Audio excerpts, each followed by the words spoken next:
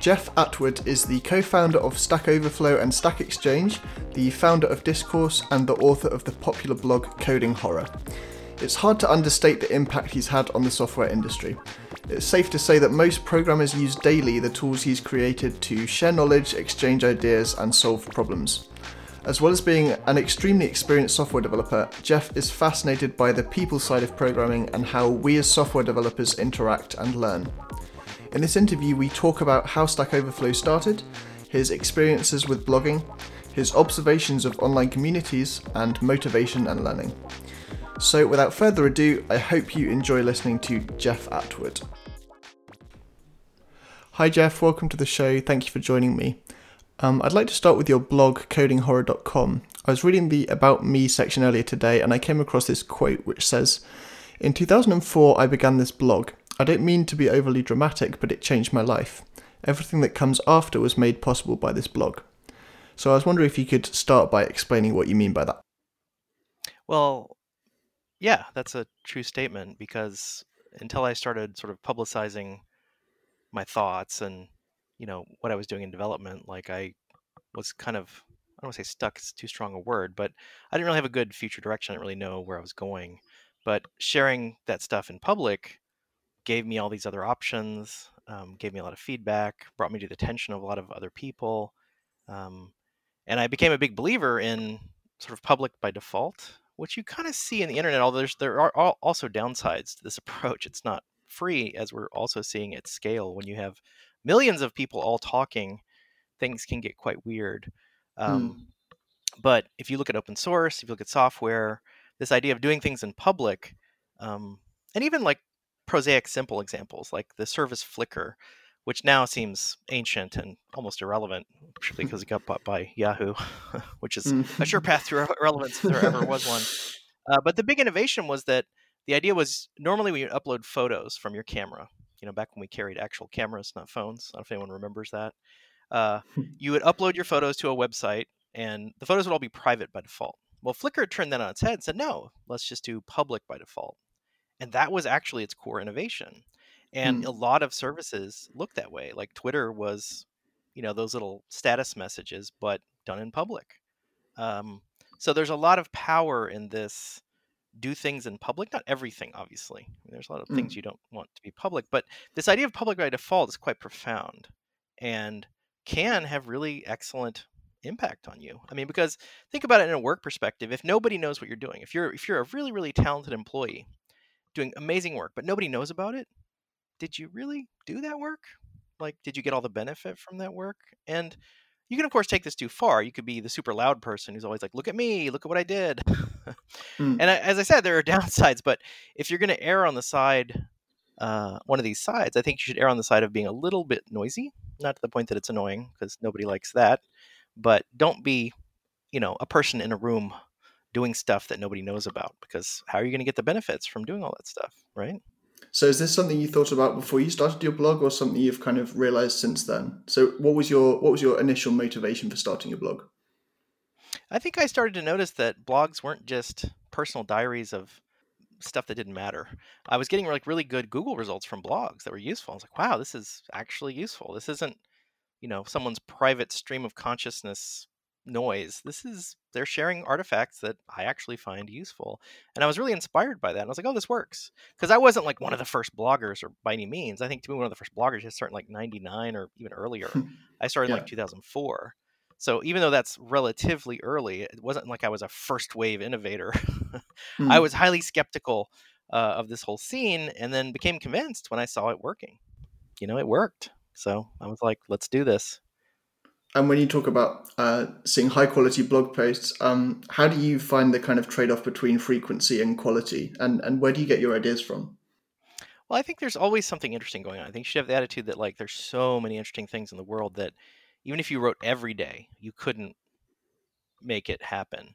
I think you have to view it more as exercise, where it's something that's helpful to you to do. It's a little bit of effort. You have to like make an effort to do it, not every day, but set a schedule.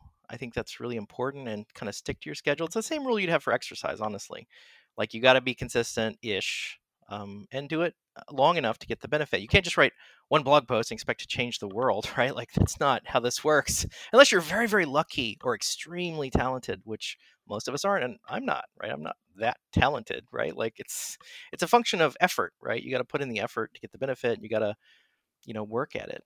Um, Mm. that's probably the first thing I tell people is, set a schedule, something attainable, not like I will blog every day. That's maybe not realistic, but maybe once a week.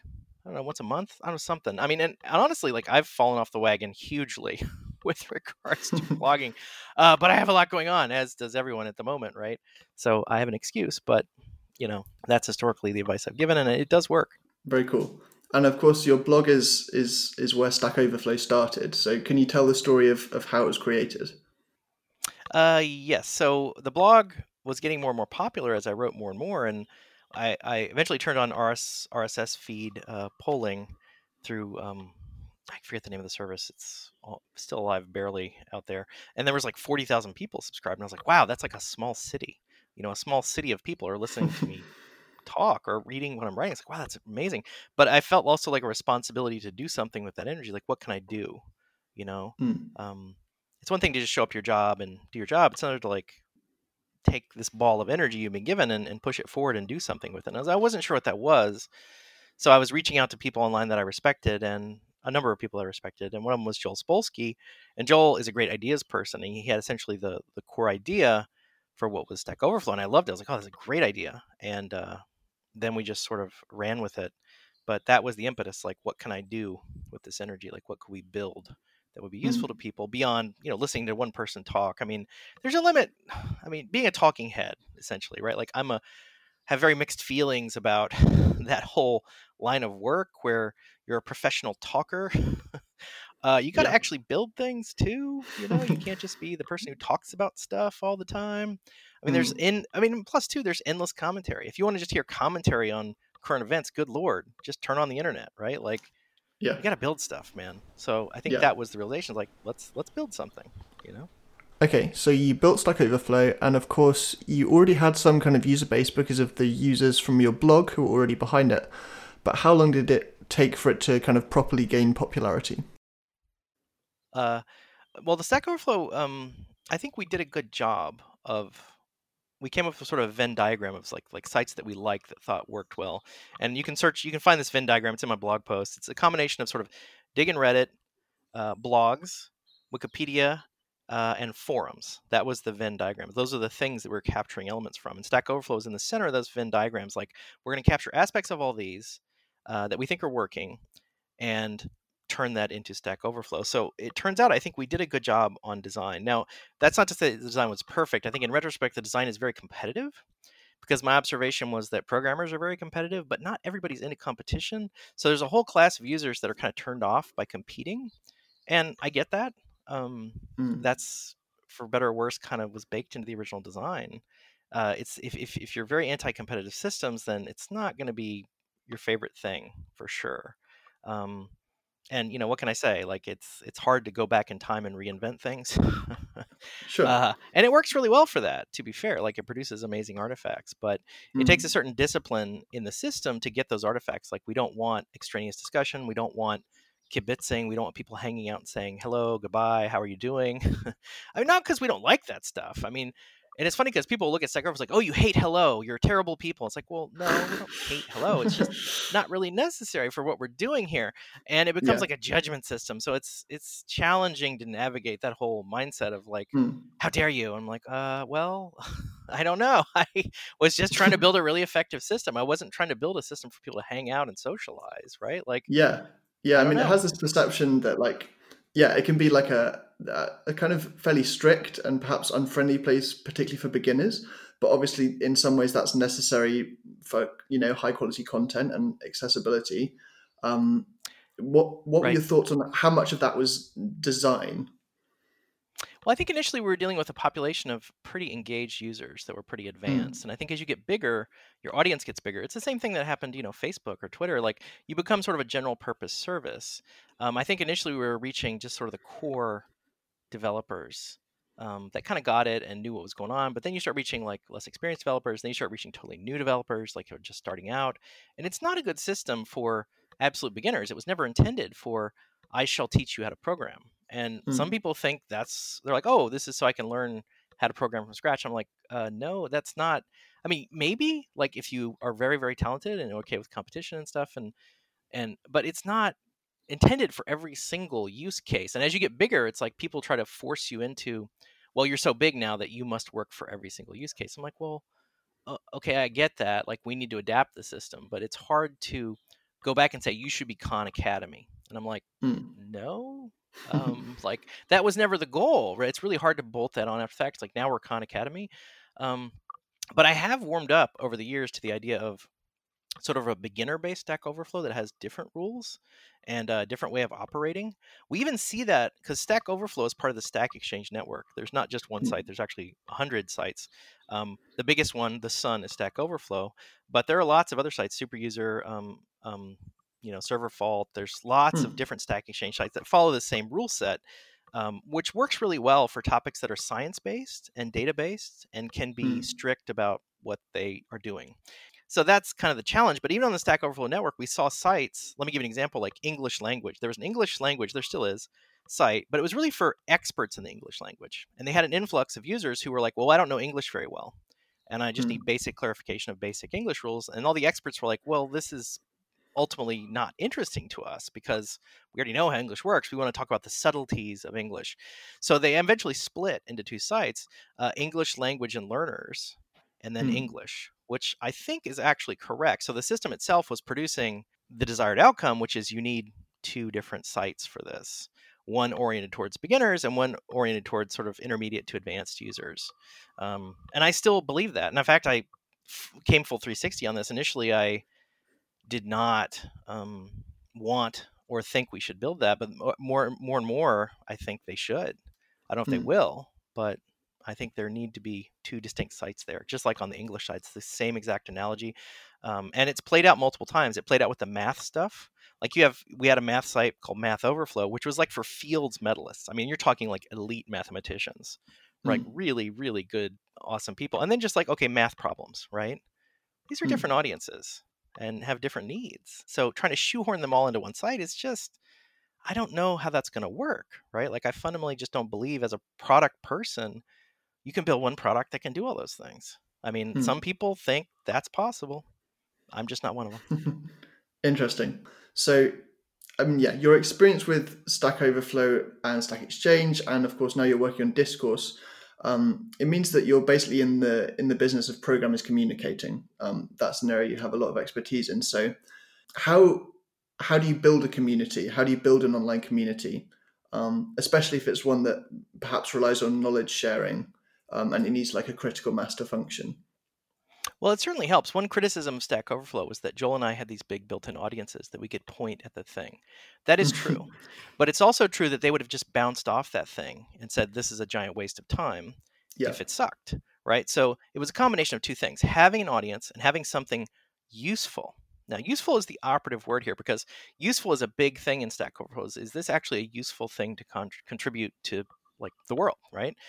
Does it help only one person versus does it help 10, 20, 100 people? Like are problems reusable essentially? You know what I mean? So Mm.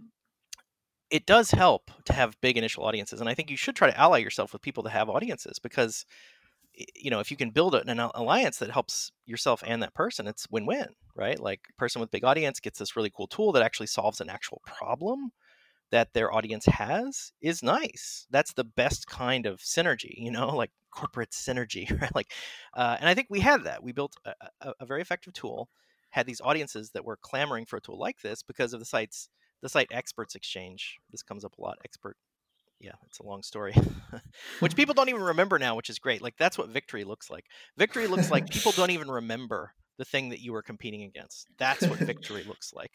They don't even remember, and it wasn't like I was out to destroy them. It's just we wanted to build a better mousetrap. Mhm. So yeah, I think audience is a big, big deal. Like even in Discourse where we try to guide people, there's like a setup wizard of like how to set up the site but you can't really get over the hurdle of like how do you create a brand new community? Like how do you compete with Facebook, which has this built-in enormous community? And Yeah. that is actually an implicit goal of Discourse is to create something that isn't Facebook. Like I don't really want it's fine for Facebook to exist, but for Facebook to say this is all that there is like terrifying to me. Like this Facebook controls all of human consciousness, all of human discussion. Like that's not really good for the Mm. world. uh, Yeah. so it can be challenging, right? You got to have like a clear utility to people, and sometimes just having famous people to kick it off. And then there's also this sense of regulars. There's a lot of optimization and discourse around who are your regulars. I don't know if you remember the television show Cheers, or any bar show really. Mm. Every bar is about the regulars, the people who come there Yeah. every day. That's the core of that audience. If the bar is an unpleasant place, it will be unpleasant because the regulars are unpleasant. If the bar is a fun place, that will be because the regulars are fun. They control the culture, and their appearance every day is kind of like how you set the tone for what the community is. So there's a lot of Mm. optimization around who are your regulars. Are they sane people? Are they helpful people? Are they encouraging new people? Are they cranky? There's a lot of subtlety to a lot of this. Mm. But I would say getting that core of regulars, and you start with yourself. Like you and your buddy could be the first two regulars. Mm. And as you grow bigger, what do you think is it that motivates the regulars to come back and keep answering questions? Because obviously there's a lot of utility for people who want to ask questions and have their problems solved. But what do you think is it that motivates people to help others on a site like that? Well, I think you've cut to a core difference, which is Q&A, pure Q&A, which is about I have a problem and I'm looking for an answer, versus social sites. Now, in Stack Overflow, you explicitly said, look, this isn't for socializing. This is very strict. So that part is completely missing. And that's fine for certain topics. But for something like, for example, here's some sites on the Stack Exchange network. There were a lot of experiments. There was a Lego site, which essentially failed. And there was a poker site, which essentially failed. But that makes sense because Lego and poker are much more about the social interaction than they are about like how do I do this Lego thing, or what's the best poker hand, or what's the strategy in this specific poker hand situation. It's Yeah. more about socializing and hanging out.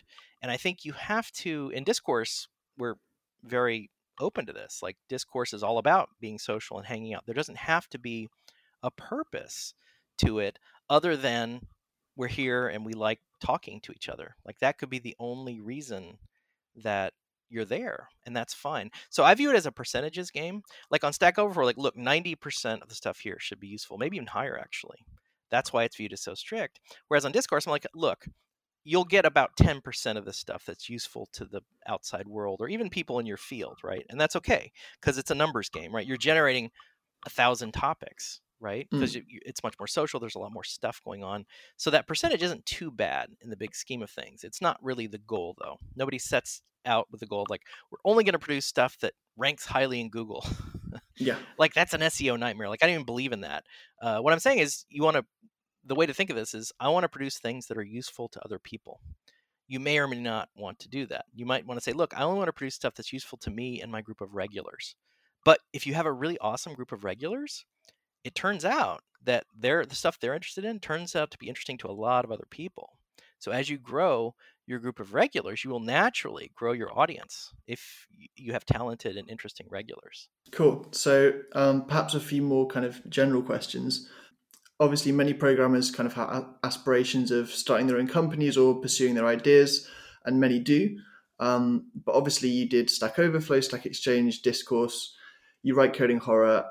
Joel Spolsky, after Stack Overflow, did Trello and many other things. And I'm sure you've worked with many other people who might be termed like serial creators or entrepreneurs. So Mhm. my question is, what qualities have you noticed or spotted in people who create repeatedly and successfully? I think for me, uh, I don't know exactly for Joel. Joel was a great ideas person. Like I love that Joel, he had a lot of great qualities, but I love that he came up with really interesting ideas. That wasn't really my strength. I'm more of an execution person. So I think for me, it's about dissatisfaction with the status quo. Like the world can be better. We Mm. can build better tools than this. Like I was really, as an example, I was really everybody was upset at Experts Exchange because the way they ran was so scammy and it was like a used car sales lot and not the good kind. I don't know if there is any good kind of used car sales, but it was the bad kind for sure. So there was deep Mm. dissatisfaction with that. That was obvious. Whereas on the forum software side, one of the reasons I did Discourse was, people would come to me for advice and say, look, I'm going to do a startup and I don't know what to do. And like, tell me, what do you think of this? And my main reaction was, well, what?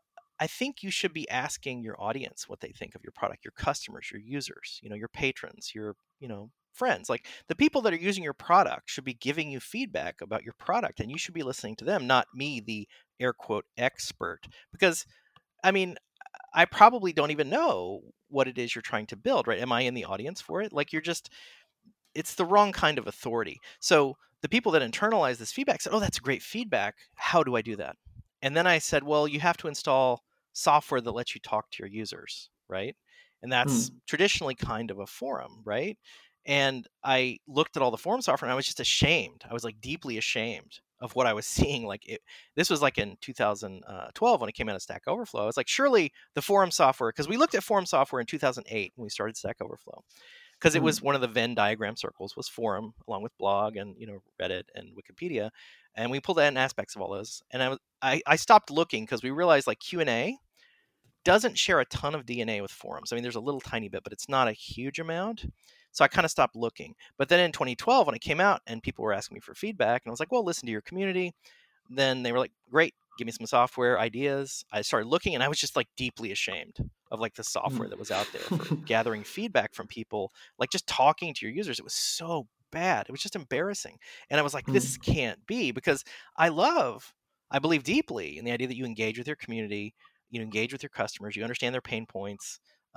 It's every programmer's job to be part of support a little bit, not all the time, but like you should never be fully insulated from the mistakes you make, is my point. Like Yeah. if you build a software feature that's confusing, you should be suffering too. If you can build a software feature that only Q&A gets to suffer about, then your company is broken, Yeah. because you're not creating the feedback loops necessary for that programmer to realize, oh my God, I'm not awesome at user interface, first of all, big picture. Second, like I got to fix this because, all these people are getting confused by this feature that I built. And three, like, is the feature wrong? Like if a bunch of people are getting confused, maybe the feature isn't even correct. Like maybe the feature needs to be completely reconceptualized. Like how does it work? So without that feedback loop, you're really, really doomed. And that's part of what Discourse does, right? It's a way of getting a feedback loop with your audience so that you can actually make amazing things, and their feedback can be folded into your product to make it better. And we do this all the time with Discourse. If you go to meta.discourse.org, and I'm not going to say we do it perfectly because I'm an imperfect person like everyone else, but we try really hard to close those feedback loops, and build really useful features that don't confuse people and that are actually useful. And how can you even gauge that without interacting with your community, right? And I realize too, it doesn't always scale. Like if you have a huge audience like Facebook, like how do you even process that level of feedback, right? That's a whole different level of challenge. But the good news is, as a small startup, you're not going to have that much feedback. The job is not that hard at the beginning. You just have to acknowledge its importance, actually do it, and have reasonable software for doing it. That was always the intention of Discourse when we started. Mm. That's very cool. So you built Discourse, and when you started building Discourse, correct me if I'm wrong. This is my research, but you used a new tech stack. You were using Ruby, which you weren't familiar with. And just in general, I wanted to ask you some questions on learning. And if you're going to learn something new, what's your process for that? Well, the reason we chose Ruby, there's a blog post I wrote called "Why Ruby," which gets into very detailed details. But really, I had a co-founder when I started. I started researching this, and then Robin Ward, who's in Toronto, has been instrumental in this. He was the second person to Discourse. He's been hugely instrumental to everything we've done. He was just much more familiar with Ruby, like it was his native stack. So that kind of made the decision for us, Mm. because I realized early on, like with two people at the company, it's not really feasible for me to be learning something completely from scratch, because I would Yeah. just be bugging Robin all the time with stuff and impacting his productivity. So we kind of, striated at that point. It's like, well, I'll do everything that isn't programming. I'll do publicity. I'll do, UI, basically every other role, Yeah. and I still kind of do that at the company. Like I'm trying to, I think the role of management in general is to throw yourself on hand grenades so that other people can be productive, right? Like take things away from them that they don't need to be bothered with, so they can focus. And I kind of still do that at Discourse. So I wouldn't say that I was in the mode of learning at that point. I was in the mode of, it was more like just understanding my existing strengths and playing to them. I mean, yeah, many like experienced programmers struggle with the transition from you get really good at writing code, but then the best thing is for you to kind of stop writing code and go into more management type things. So yeah, how did you deal with that? Well, it is true. Like the answer to a lot of problems is less code or no code if you can get away with it. I mean, code isn't necessarily net good to the world. Like lines of code could be an addiction metaphor. It's like, well, how many lines of code did you do today? How about 0, right? That might be good.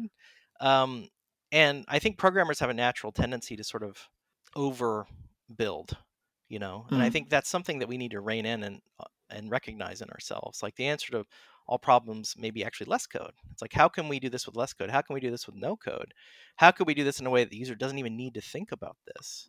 That I think is the deeper way of conceptualizing the problem. And particularly as you get deeper in your career, I think when you're early on, I think Bill Gates had a famous thing where he said, as a programmer, within 2 years, you're as good as you're ever going to be. And I kind of agree with that. I don't mean that it's destiny, but like what I'm saying is you're better off generalizing and getting better at a variety of things rather than doubling down on things you're already good at, right? Like I think it's better to be a bit of a generalist, to understand the business, to understand user interface design, to understand art, to understand a lot of other related things, rather than I'm going to be the most talented, best programmer that has ever existed. Doesn't actually serve you that well long term, in my opinion. You don't really want to double and triple down on things you're already very good at. You want to broaden what you're good at and experiment and try related things. I'm not completely random things. I'm not saying you should get in a sailboat and go sail around the world. I'm not saying that. I'm saying think about all the things that go on in the business. There's a lot of things that go on in any functioning business and how you can contribute to those, making those better. That will get you promoted way more than you wrote the best line of code I've ever seen. Yeah. That's the honest truth, right? Yeah. Okay, cool. So we're nearly out of time, so I'd like to ask you one last question, which is kind of related to what we've just been talking about. But the question is, what in your mind separates a good software engineer from a great software engineer? I think the term coding horror conceptualizes that the entire answer to that question, which is to constantly realize that you are your own worst enemy, despite everything you're doing, right? Like you're constantly working against human limitations that are not specific to you. All humans have these, like you got to build systems that are resistant to bad input, build systems that are resistant to, mistakes that you're going to make, mistakes that the user is going to make, mistakes that, the people setting up the software are going to make. That's the key insight is to constantly be looking in the mirror and thinking, how can I make this safe for myself? How can I design around my own limitations as a human? Look in the mirror and see that, I am the solution to and cause of all the problems that I have in my code. And that's not a negative thing. That's actually a good thing versus this false sense of I will build this perfectly. You're never going to build it perfectly. It's not possible. I mean, no system survives contact with users. I mean, never. In fact, one of the principles of this is like, look, rather than overbuild this, let's get a V1 in front of users and we will learn so much from that V1 that like you could build for 6 months privately and think, I'm going to build the perfect X. And you will just go in these crazy directions that you don't even know are wrong because you're not getting any feedback on what you're doing. So the sooner you can get it out there and get that feedback loop going of like build, show, get feedback, change, and then just keep turning the crank on that. That's the skill, the essential skill to have. And I think understanding that loop, at the center of that loop is the realization that I'm never going to do this perfectly. I'm not even going to do this great, right? The V1's probably not going to be very good. But once I get it out there and get feedback, it'll get better. And then the more I do that, the closer I get to my goal, right? That's the thing you want to work towards, and that's the thing you want to optimize for. Fantastic. Well, Jeff, thank you so much. This has been really interesting. Yeah, great. Thanks for having me. And, again, utility. I hope it was useful to people. That's always my goal. So that wraps up this interview. If you enjoyed the episode, please consider subscribing on Spotify, iTunes, or the platform of your choice. And thank you for listening.